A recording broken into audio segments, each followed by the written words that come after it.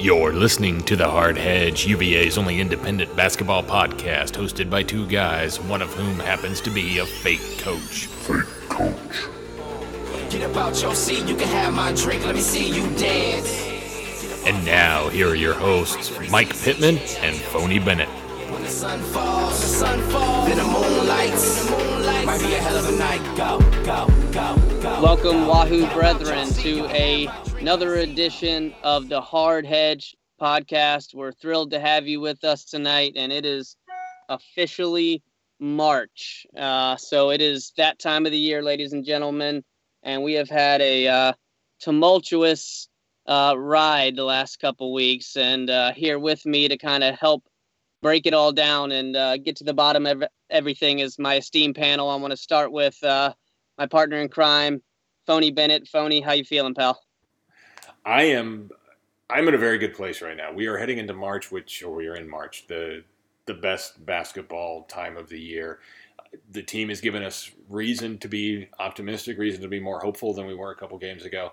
And I'm looking forward to this conversation with you guys tonight because I know we texted a little bit, but I really want to hear what you guys have to say about not only what happened to kind of go wrong, but how they seem to have fixed some elements of it at least. So I'm glad to be here talking hymns. Also with us is at University Ball, Charlie Sawwalser. Charlie, how things been going for you? Going great. It turns out NC State can be a cure for a lot of what ails you. But I'm looking forward to chopping it up and talking it through with you guys and seeing how far we think this team can really go. And last but not least, he is at Embrace Pace UVA, Daniel O'Neill. Daniel, what's up? Not much. Doing a lot better. Feeling a lot better now than I was probably about a week ago. In the words of the great John Rothstein, this is March. We'll probably see him tweet that about 50 more times the next 2 days. But yeah, so it's the best time of the year. I'm excited. Well, let's dive right into kind of the four games that were and that extremely uncomfortable feeling that we were all experiencing there, and something that we weren't exactly used to being fans of this basketball program the last few years. And Daniel, I'll just kick it right back to you. Just try to wrap your head around it as best you can on what exactly, went wrong. Obviously, offensively, we were struggling, but let's see if we can kind of nail it down for fans a little bit more. Yeah, I mean, I don't really know in terms of like what exactly happened, but I think that when we got through the four specific games there, I mean, didn't really think it was too big of a deal initially. I mean, the Tech game was a really tough loss. Going into that specific game, I knew it was going to be tough. Just any game there in Blacksburg is always difficult, but just throw in the fact that they were desperate for a win, not only just against their rivals, but also for their tournament hopes. They really needed something to boost their resume. It was just going to be tough, and I thought we played pretty decently overall, just with the exception of a few bad stretches. But yeah, it was disappointing, but I didn't think any different about the team. I think I really started getting a little more down on everything after the Duke game. I thought that one was just that seemed like a typical game. We're just going to go at home, really get our mojo back and beat a team like that. And we really didn't. We played pretty well defensively, but just looked kind of really lackluster offensively. And that was kind of the theme in that 4-game skid was the offense kind of lost what it had been doing well. I mean, that was pretty much jump shooting. I think all of us realized that this team specifically really relied on a lot of timely jump shooting, and maybe in hindsight foolishly thought that was sustainable, although I still think that we can be a good jump shooting team, and we've definitely shown that recently. But I don't know, it was really a wake-up call and made you realize just how good it's been the past couple of years, and that that's not normal to barely ever lose 2 games in a row and not 3 games in a row ever. But that fourth one is just, it's like, man, especially with a 20 plus point loss at Carolina looking the way we did. It was unsettling, but I knew that we weren't going to throw in the towel, and I'm sure we'll talk about the positives in a bit. But it was tough to deal with, and I think one of the hardest parts of it was that I feel like all of the Virginia haters out there were just waiting for a moment like this to pounce, and we gave it to them. But I think we're back in the upswing now, and hopefully we don't have to deal with this too much going forward. Yeah, Charlie, what did you see that kind of stood out to you? Well, all season long, we've been dealing with like basically the loss of Austin Nichols, like not having the guy playing the blocker role that can turn off the catch, face the basket, and present an offensive threat. And that really, like, lacking somebody that you can really go to on the inside really takes away basically an entire dimension of the offense. You can crowd those shooters. You can come out and basically kind of push the entire offense a little bit up the floor. And I mean, without that, like Daniel said, we turned into basically a jump shooting team. We were taking a lot of long twos, which are not the best shot in the game, even when you're hitting them. And I mean, eventually that one dimension ran out on us for a little bit.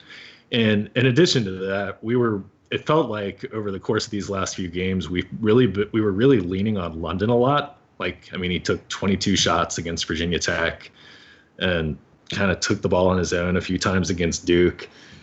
And I mean, obviously he's the senior, he's the leader, he's acclaimed as the best player on the team, but I still think he's best when at least like a couple other guys are looking for their shots first and are maybe the primary option. And he's got freedom. Like, he doesn't have that pressure to be our leading scorer on him, and he could just seek the best basketball play, be it a look for somebody else or a shot for himself. And I think like maybe the pressure of the other guys starting to miss got to him. And I mean, he was just taking some shots he doesn't usually take and played a little bit of inefficient ball during that run. It took that life form there for a little while where, guys were passing up good shots, almost like they didn't want to be the next one to miss one. Phony, what kind of stood out, as a determining factor for you in those losses?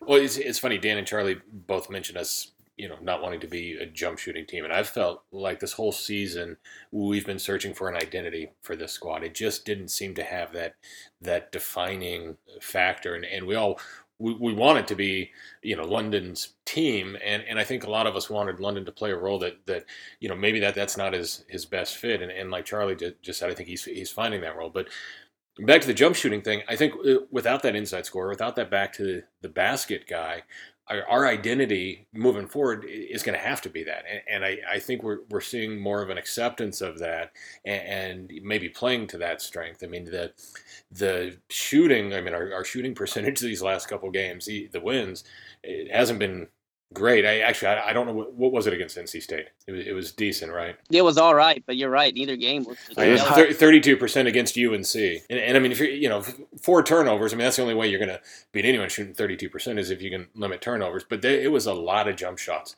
in that game, and of course Kyle Guy 5 of 7 from 3, I think, and London hit a bunch of threes down the stretch.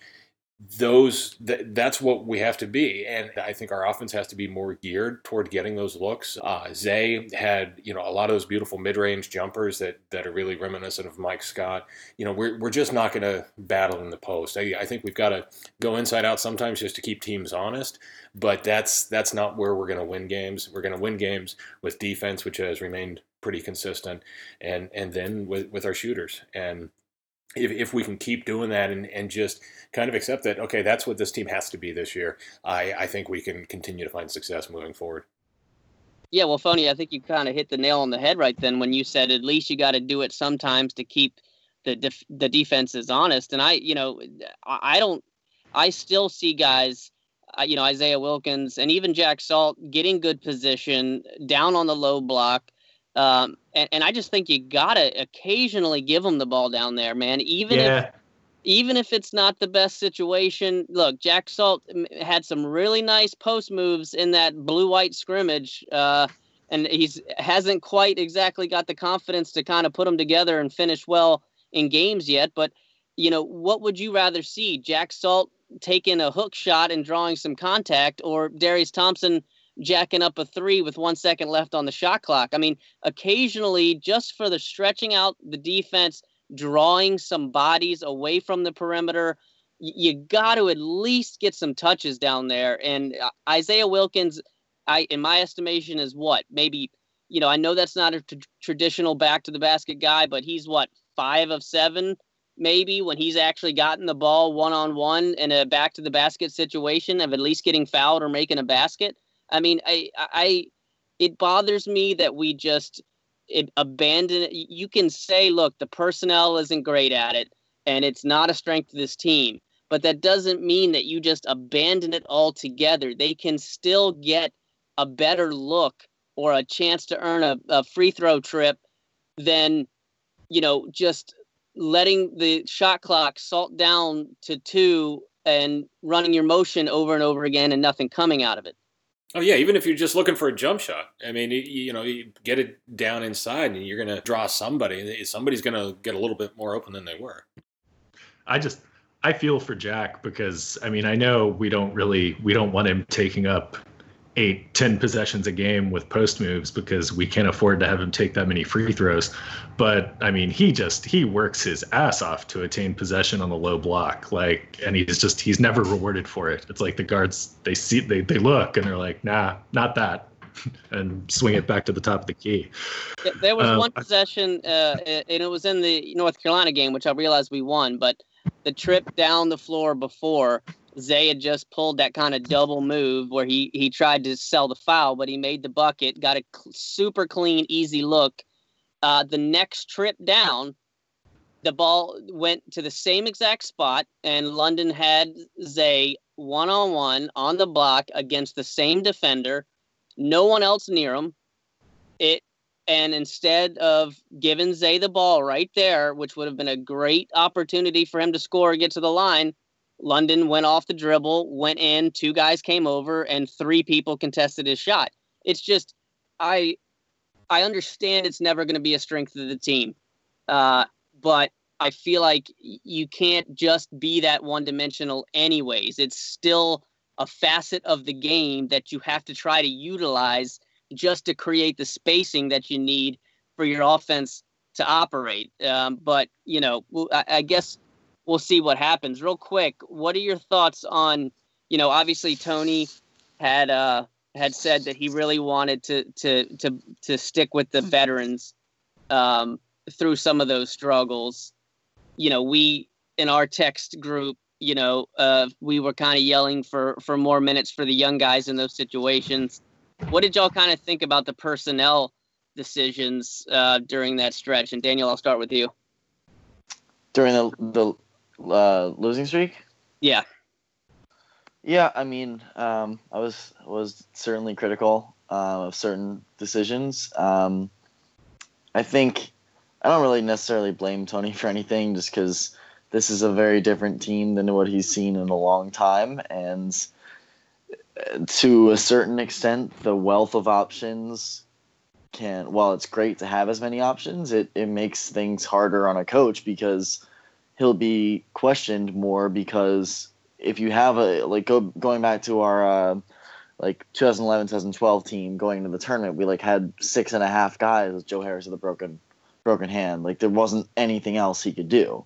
That was the lineup. If it worked, it worked. If it didn't, it didn't. Whereas now with a pretty legitimately 10 deep lineup, there are many options, and so we're gonna second guess and question when certain ones aren't working. But I do think that there were certain things that Tony was a little stubborn on.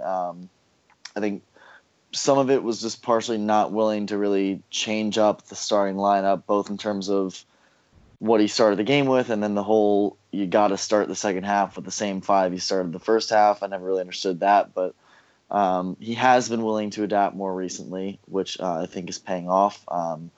I think that I've been pretty disappointed with some of the veterans' play, especially in the backcourt with guys like Marielle and I guess Darius. I guess we can call him a veteran. He's a veteran of college basketball, even though it's only his second year playing for us. But I think those guys just really haven't executed as well as they have in the past, and I think we might have gave him a little more slack than I think we probably should have, but I definitely know why. But yeah, I mean, I think the biggest thing is that we needed to change and adapt, and we've started to do that. Our staff has done that, and I think we're seeing the benefits of it. But again, I mean, while I might seem on Twitter critical of Tony at times, it's never really.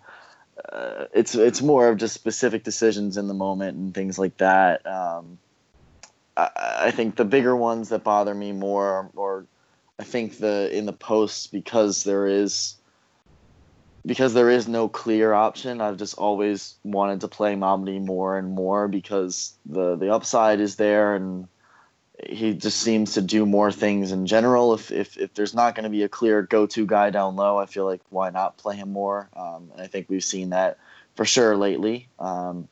But yeah, I think we're starting to really find our rotation now, and it has to do with the team we need to be successful, and a lot of that has to do with we need guys that can actually hit shots and create their own offense, especially with we're pretty limited in terms of developing sets that get shots near the rim, so we need as many playmakers in there, which is why we'll see a lot of Kyle and Ty, much more than we did in the beginning half of the year. But I think we're settling in now, but I mean, it definitely was a big reason why we had such a skid, as we were still feeling out our personnel as we got into the meat of our schedules. We have a lot of good players, but we played some really damn good teams there, and during that stretch, and not having a really set lineup got exposed at that point. So I think we're starting to finally feel out our lineup now, but I mean, it still is kind of a work in progress, but I feel a lot better about it now than I did a few weeks ago.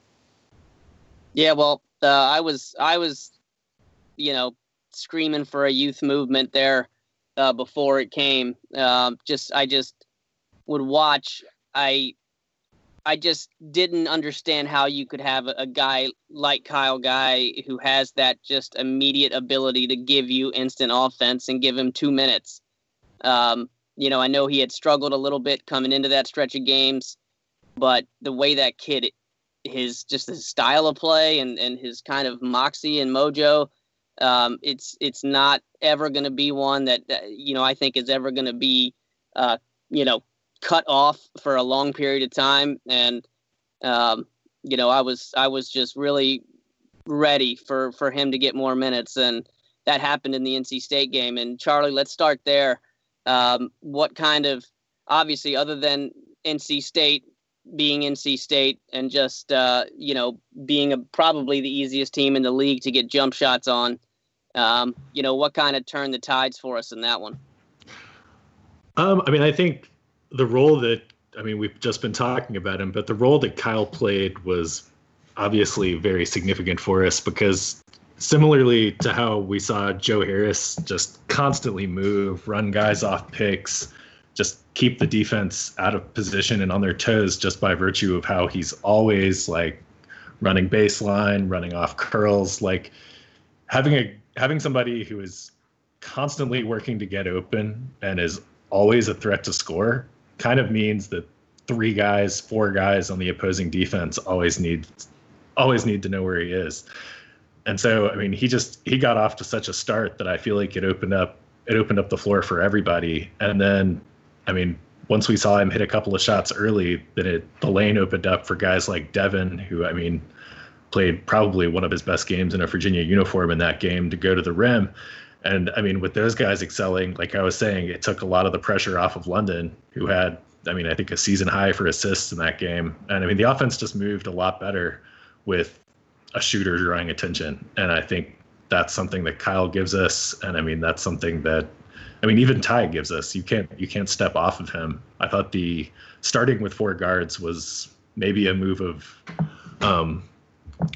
necessity in that game, thanks to Isaiah being sick. But I think it worked out really well for us. Yeah, the questioning the lineups and the personnel, it's probably the easiest thing for a college basketball fan to do when it comes to coaching. If what's on the floor isn't working, you want to see other people. So I try to be cognizant of that with some of the criticisms I have of okay, these guys aren't working. Like I'm tired of seeing Mario shoot these 19.5 footers, and put in the young guys. But one thing that was pretty consistent for me was wanting not understanding why Momedy wasn't coming in ahead of Reuter. I really thought the positives for him far outweigh the negatives and so I'm happy to see, him come in. But I got to say, against UNC, that starting lineup, and like you said, it might have been necessity, but like I would have never guessed that. And it was funny because I'm checking the message boards the day of the UNC game, and people are like, well, do you think Kyle Guy will finally start again? And everyone's like, no, he's way too small. This, he may start for us, but it's not going to be against UNC. And instead, that's what Tony does. And I thought, by necessity or not, it was. It was fascinating.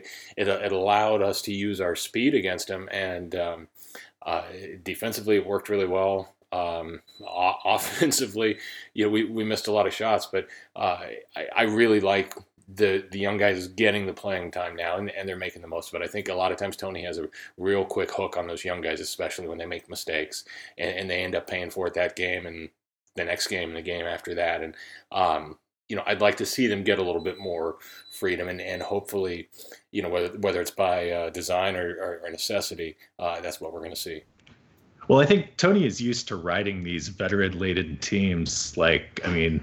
Joe and Akil were seniors on the team that won the ACC tournament, and then, Malcolm was a third year, and Darion was a senior,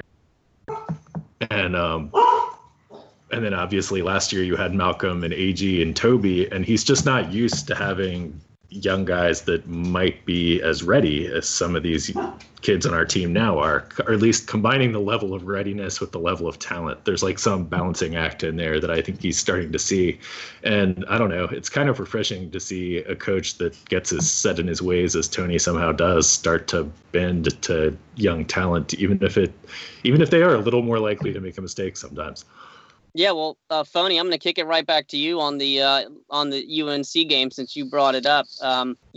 We didn't shoot that well from the floor. We just had one guy shooting extremely well, and we had our leader back hitting the timely shots.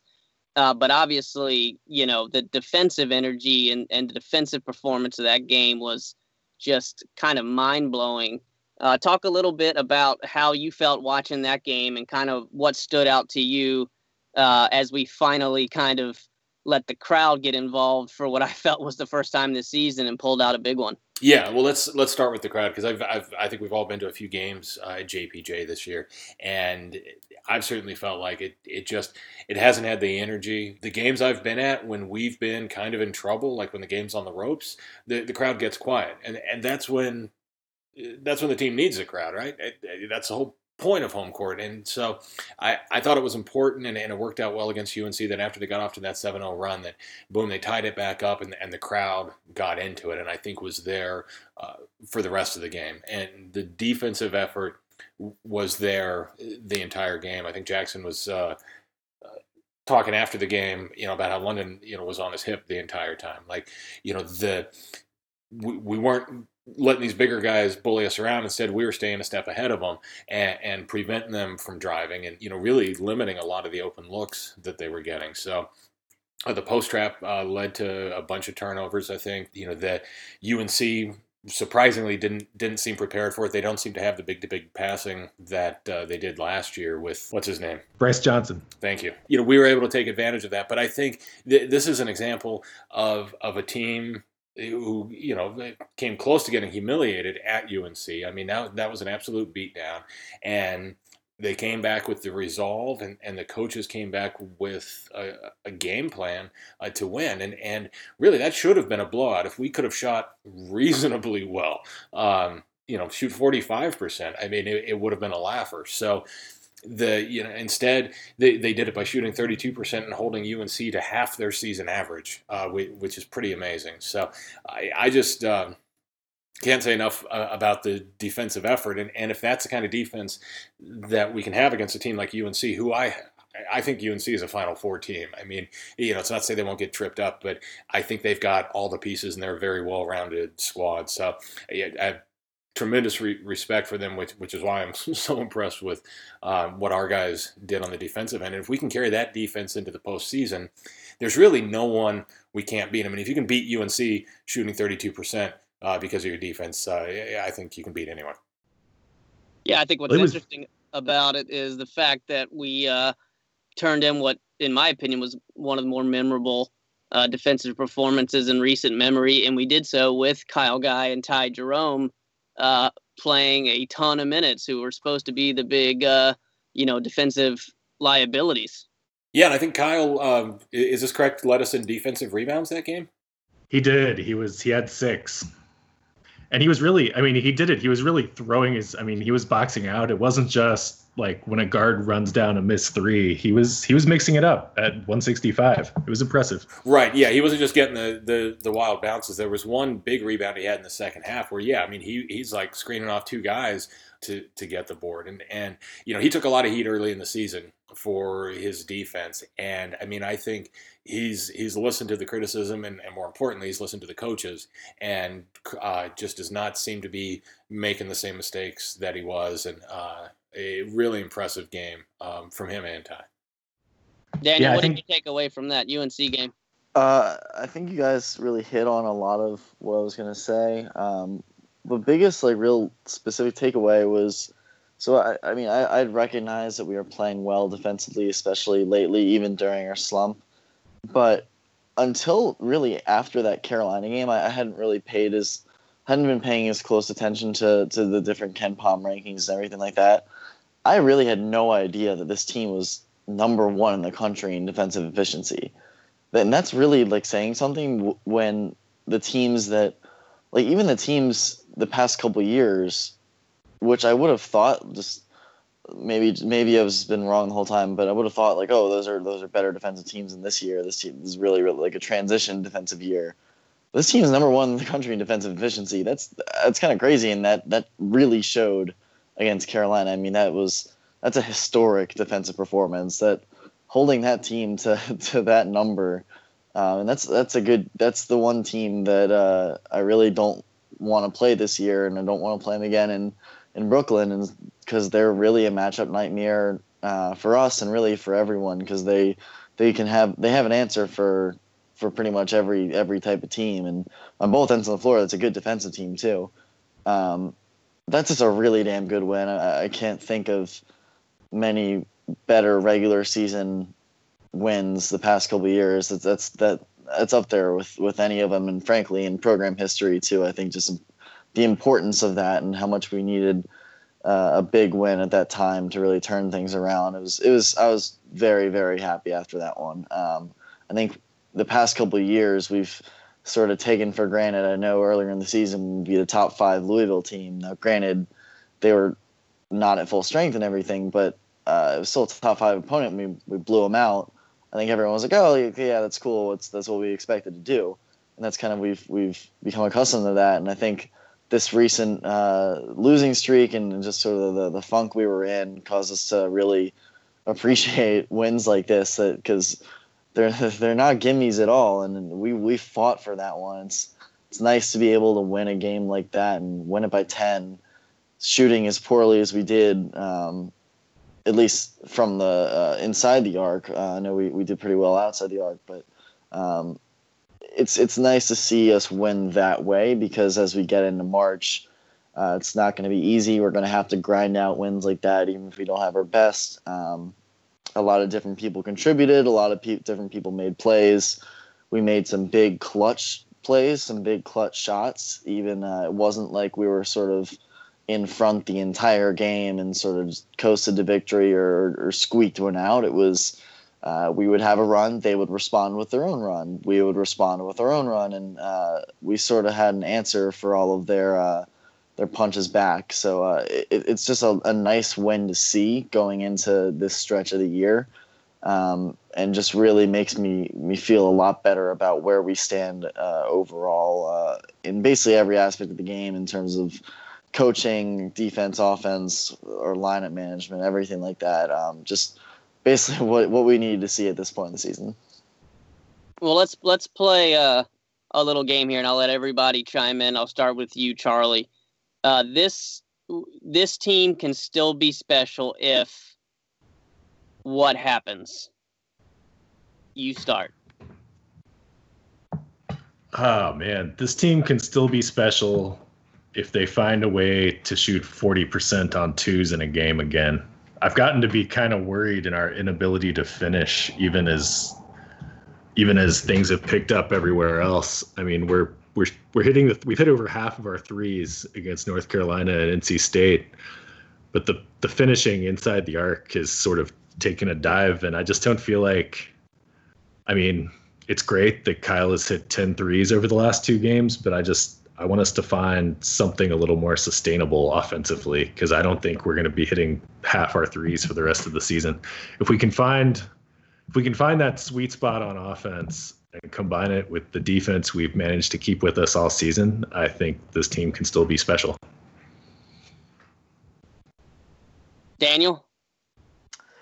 Yeah, I'm gonna definitely not disagree, but almost take sort of the opposite of that perspective and say I think we're gonna hit threes and we're gonna be special. I was actually listening to an interview with Jay Wright last night. And it was interesting to hear him talk about his past, I think it was 3 teams. And Villanova, especially this past sort of, I guess, for a couple of recruiting classes with them that are about to graduate, they've been very 3 heavy. They've been a very 3 heavy program under him and everything. And I think last year and this year are their 2 most balanced teams. They have a little bit more scoring inside now and a little bit more can beat you in a number of different ways, but still they're a very 3 dominant offense. And that's hearing him talk about that. It was by intention. And he talked about how when you go on the road during the season, or if you're in a tough game, like a lot of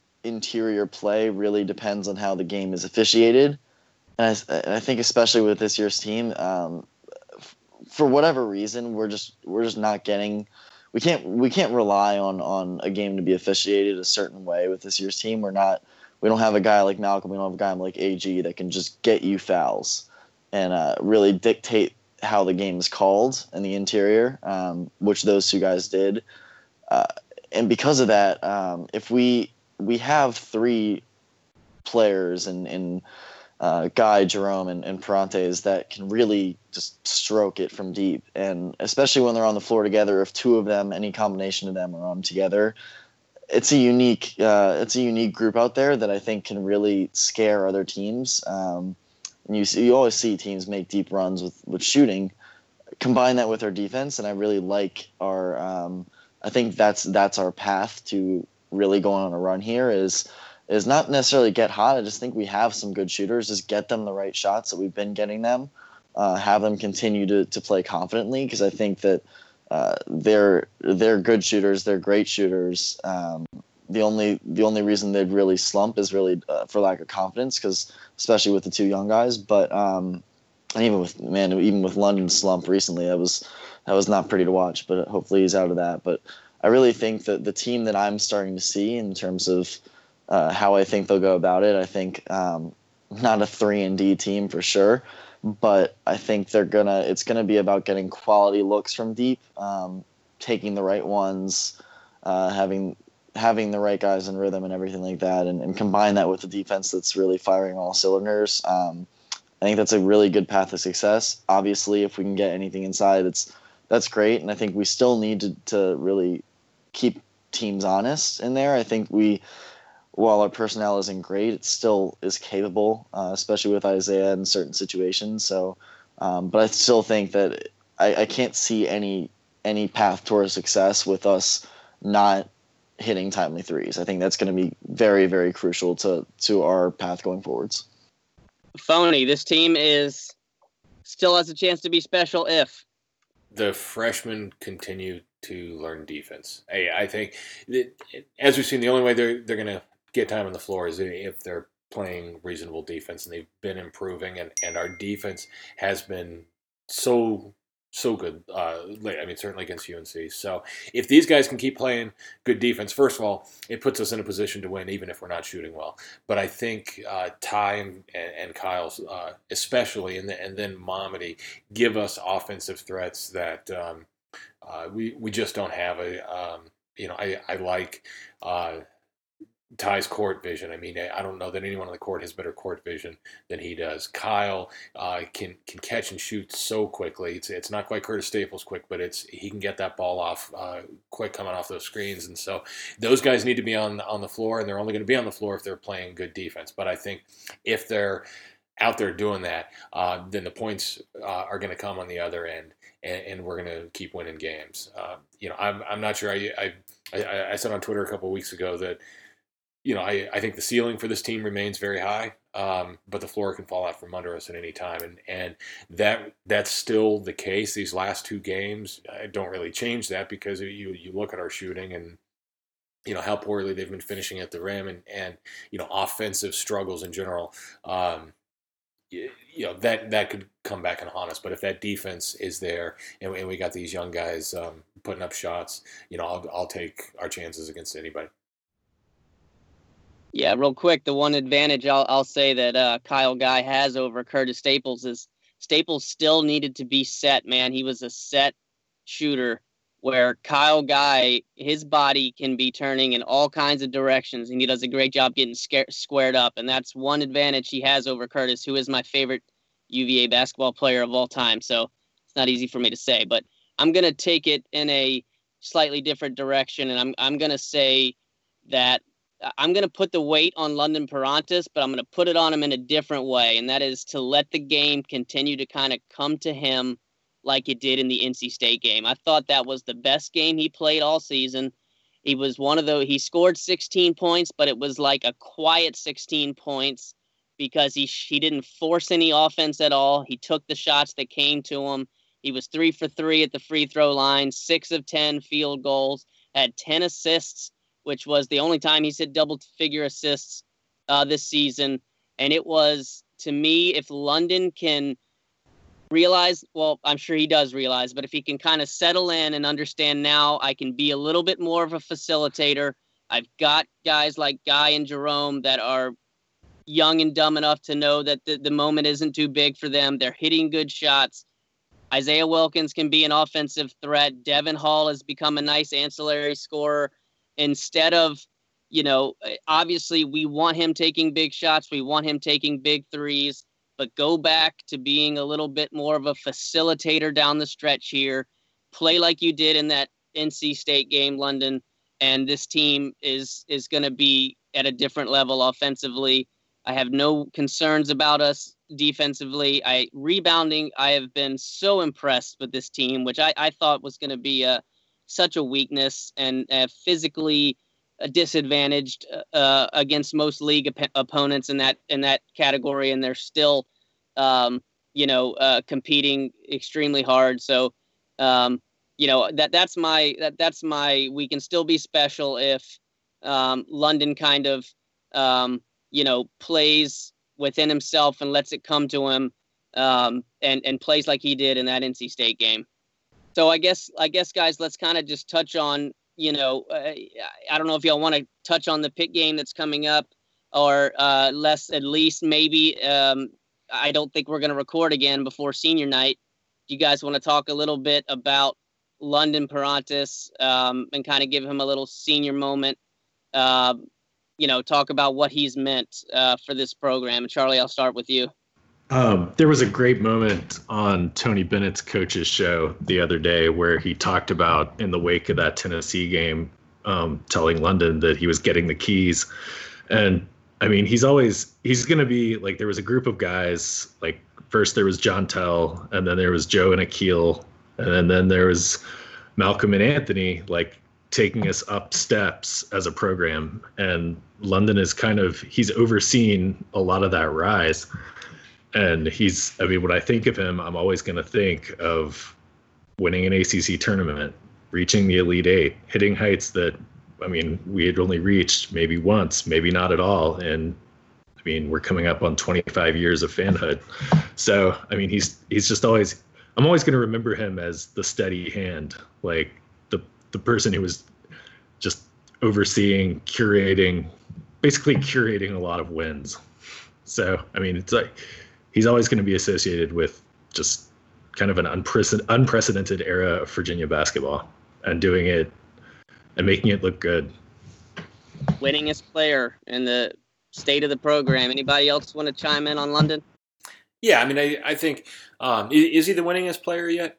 I know he's started the most games. He's got 129 starts, and will hopefully end up as the winningest player. But what I see, and that goes into the whole Cali Cool thing that he has, the patience, and how many times do you say, well, they can't speed London up? And when you look at the pace of a Tony Bennett team and someone who takes his time like London does, and nobody can speed him up. I think London probably defines the Tony Bennett era better than anyone, or at least the Tony Bennett era up to this point. We can look, and there's other guys that we can say, had a bigger impact this way, or may have been better.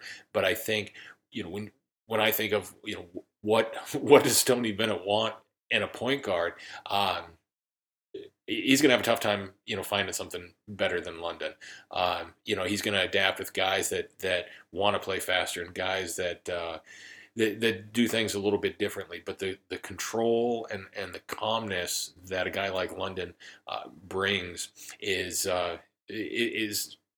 the very definition of Tony Bennett's brand of basketball. And so he'll forever be linked with Tony Bennett and vice versa. And it's just been really fun watching him continue to develop over the past 4 years. Yeah, I mean, I think you guys really said it all. I don't have too much to add outside of that. It'll be an emotional day just because it really snuck up on us, I feel like, just in terms of his career in general. I mean, it's crazy. Like, obviously he's been here a while and started pretty much since day one, and but it still is crazy. Just, I mean, maybe because we focused so much on like the loss of Brogdon and Gill and guys like that, that now it's finally his turn. It's also tough for him to kind of follow Brogdon. Like, if you ignore that, then I think we'd almost make a bigger deal out of it because. I mean, he really, like, my biggest thing was Phony kind of hit on it, but I really, if you think of what Virginia basketball is now, like, I think of pretty much two players. I think of Brogdon and Parentes in terms of what they represent, the way they play, their style, everything like that is just pretty much the epitome of Virginia basketball as we know it right now. And I think he's just from when it's not a coincidence from when he started playing and when he came to the school, things changed. Obviously, there were a lot of other players and pieces that contributed to that as well, but he was, like we said, the steady hand, and that's just been his presence over the past couple of years has really been felt on this entire program, the ACC, and in the country. I'll always sort of remember him as not an underrated player, but maybe underappreciated from people outside of Virginia fans, outside the program. Just obviously his stats will never wow you or anything like that, but everyone who watches him play closely knows just how valuable a player he is. I mean, you can make an argument each of the past 4 years that he was the most valuable, most indispensable player on that team. And those teams featured Malcolm Brogdon, Joe Harris, Justin Anderson, Akeem Mitchell, Anthony Gill. So any of those 4 years, even as a freshman, you could say he's the one guy we couldn't really do without, which is, I think that alone is a crazy thing to say, and that really speaks to just who London is as a player and as a person. So yeah, it'll be crazy to think of life without him because just played so many games with him, but yeah, it'll be an emotional day on Saturday, but also a good one too because it's a lot to celebrate in his career. Yep, London's going to go down for me as the point guard. I will officially say he has, replaced Harold Dean, and in my opinion, as the point guard of my era, of my fandom or whatever you want to call it. He is a guy that. This program does not achieve the success that it's had without him. There's no way. He was the steadying force and a brilliant decision maker from the day that he walked on to campus. And it was just an absolute pleasure watching him for 4 years. And, I think what I'll always remember is that that Cali cool, that unflappable persona, but then, in clutch time, when you needed a big shot, he hit them time and time again. And that three in the Syracuse game will always go down in my memory. The year that we locked up the ACC championship at home, the regular season, and just so many big shots he hit. And, London, it was just an absolute pleasure for you to wear that jersey the last 4 years. And thanks for everything you did. And hopefully we'll be able to get you on this program after you graduated. Yeah, one more thing in terms of things that stand out, and kind of segueing off of one of your points there was everybody thinks of him as the Cali cool guy that, I remember hearing him say and Tony say in interviews and everything like that, that sometimes people were like, oh my God, like, do you care about the game? Are you in this, or are you locked in? But that's his personality. That's his nature. One of the moments that will stick with me and does stick with me as I think about it right now, there's a video online of post game from the Michigan State game, Sweet 16 loss, his freshman year, of him, I guess, like immediately after the game, and he was just absolutely crushed, like really, like crying, sobbing, like really couldn't control himself, like in an interview, whatever. And it's something you don't really see from a guy like him, who's so composed and really level at all times, even during the most crucial moment of a game or anything like that. But just thinking about, like, he cares more than like any other player I've seen in a long time. Like sometimes we've seen it this season that could be a reason that he's gotten into a little bit of struggles this year, is that he might care a little bit too much and might have forced the issue a little too much, which is kind of crazy for him that we're saying that about him. But he's not done yet. I'll say that. Like he wants to win so badly. And if you go see that clip, you'll see, and there's something just unique about it. But that's what really sticks with me, is that, he's it's such a cliche to say this, but he's such a competitor, and he just wants to win so badly that we haven't seen his last yet. Nope, that's what I want to hear. So let's, I guess we usually do this. We haven't been recording as much this year, so we kind of throw this in there towards the end every time, and let's try to go through this pretty quick. But, not sure if we'll record again before the ACC tournament. We'll definitely try to, but what do you guys, let's just give a quick, and I know there's a lot up in the air, but just give a quick, where do you think we're going to be? We'll go Charlie, Daniel, Phony. What happens postseason here, guys, in both tournaments? What are your expectations, or I guess, what are you hoping for? I'm hoping for at least an ACC tournament final appearance. I'm hoping we can run this upswing, dive right back into this pile of cliches, but I hope we're getting hot at the right time and we can ride this little upswing to a ACC tournament final. Obviously that has a lot to do with what happens on Saturday, both in our game and seemingly every other one, but I'd love to be back there again. Just keep knocking on the door. And then, with regard to the NCAAs, just the way the season has gone, there's so many unpredictable things. Like, the shooters have to stay hot, matchups have to work out for us, we have to avoid Michigan State. But the way this season has gone, the way losing Nichols, rebuilding to a certain extent, I'd be delighted, I'd be proud of a Sweet 16 appearance. Yeah, I think, I don't know, I have a similar feeling that I think we're going to go on a run. I don't know whether it's going to be in the ACC tournament or in the NCAA tournament, but I feel like we do have a run in us. I don't know whether that's going to go all the way in either of those, but I feel like we got something left. And again, I really get frustrated by fans that really sell the ACC tournament short. To me, it means so much. Obviously, like we want a Final Four, we want a national championship at some point, but ACC tournament is nothing to really turn nose down on. And if we could get to the championship game, win another championship, I'd be so happy with that. Again, like I think anything before Sweet 16, I'd be kind of disappointed, even with our struggles this year. Anything past that, I'd be extremely pleased. Again, I really don't think having beaten Carolina now and really not controlled the game, but really a tough win against a great team. Again, I don't think there's anybody in the country that really scares me. I think they were the one team that scared me the most, and we beat them. So I think, yeah, I mean, anything's possible. I'd say I was probably more confident in last year's team to make a run than this year's team, but I think we got a little more gas left in the tank, and we might be going the right direction at the right time. I feel something happening in Brooklyn though. Maybe if I'm gonna make a bold prediction, I might say we'll win the ACC tournament title. I think, especially if we get that 6 or 7 seed, I think our path to that final is pretty good.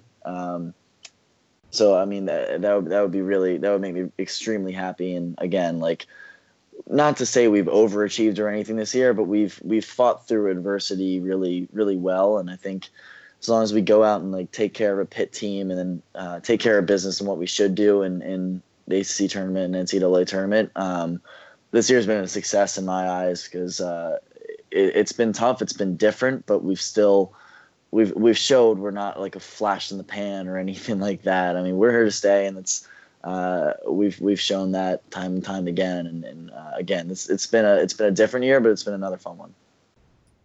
You know, I tried to make a promise to myself when Austin Nichols was kicked off the team that I wouldn't spend the season bemoaning his loss and saying, well, we're just not going to be as good because of that.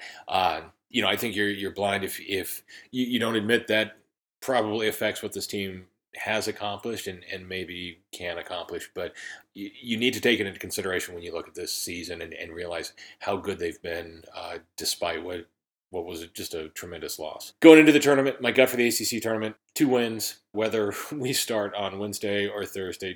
Two wins is what my gut tells me, but I agree with these guys. The ACC tournament title is not out of reach. We have ways to beat all of these teams. The teams that we played twice, none of them swept us. Virginia Tech barely beat us at their place, and we killed them at our place. I like them on a neutral court. North Carolina, I'm really not anxious to see them again because I don't think we match up well with them, but we certainly showed we can play with them even when our offense isn't there. So I think we can get, my gut tells me 2, but I would not be surprised if we won the ACC tournament. As far as the NCAAs, my gut again tells me 2 wins, we get to the Sweet 16. If we got past the Elite 8, I would be surprised because it's going to be a big ask to get that far. If we got to the Elite 8, I would be overjoyed.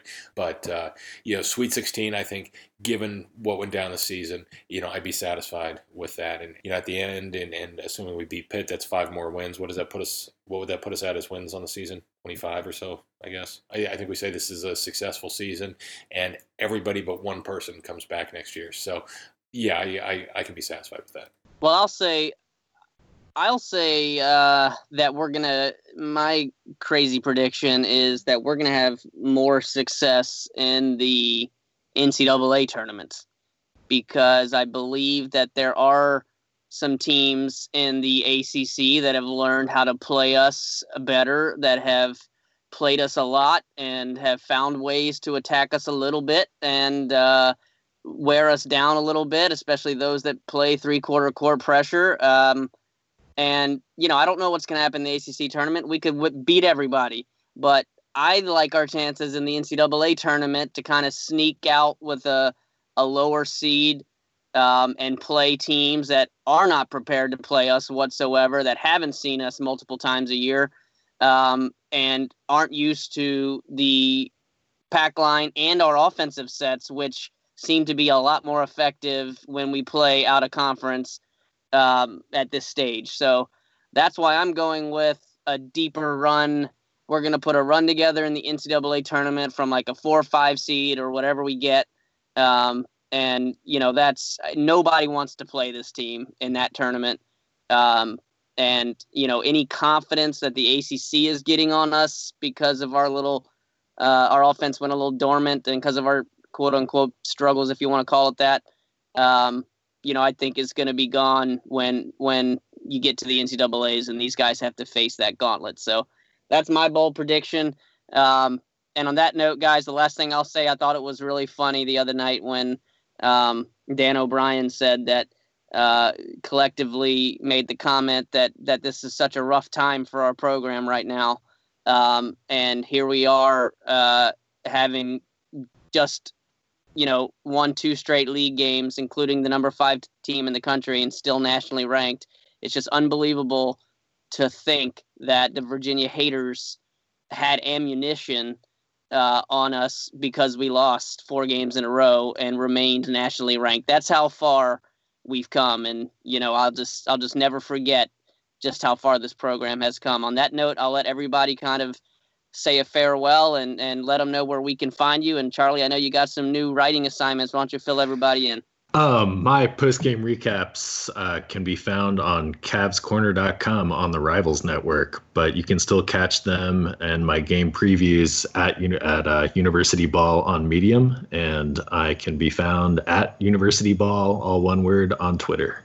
Daniel? Yep, EmbraceFace UVA on Twitter. Yeah, find me there. Tony? I don't write for anybody. Most of my takes are 140 characters at a time on Twitter at @IfTonyTweeted. And also look for Phony Bennett on Facebook.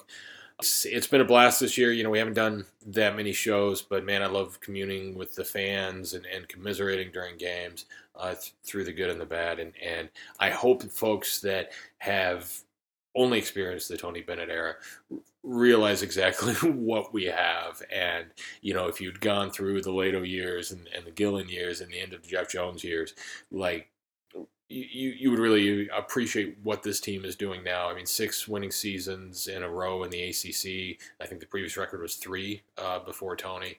This is just amazing. And for us to be looking at this as a down year already with 20 wins, I mean, you've got to appreciate that and respect what these guys have done. So I'm thankful that we have Tony and that coaching staff and these players, and I can't wait to see what happens in the next few weeks. Amen, brother. Well, you can find me at Wahoo Basketball. That's pretty much it. But we appreciate you all for joining us tonight. And look, it's March. Anything can happen. And as you can tell, we're all optimistic here. We hope you are at home as well. So on that note, everybody have a great day, evening, whenever you're listening, and Wahoo-wah.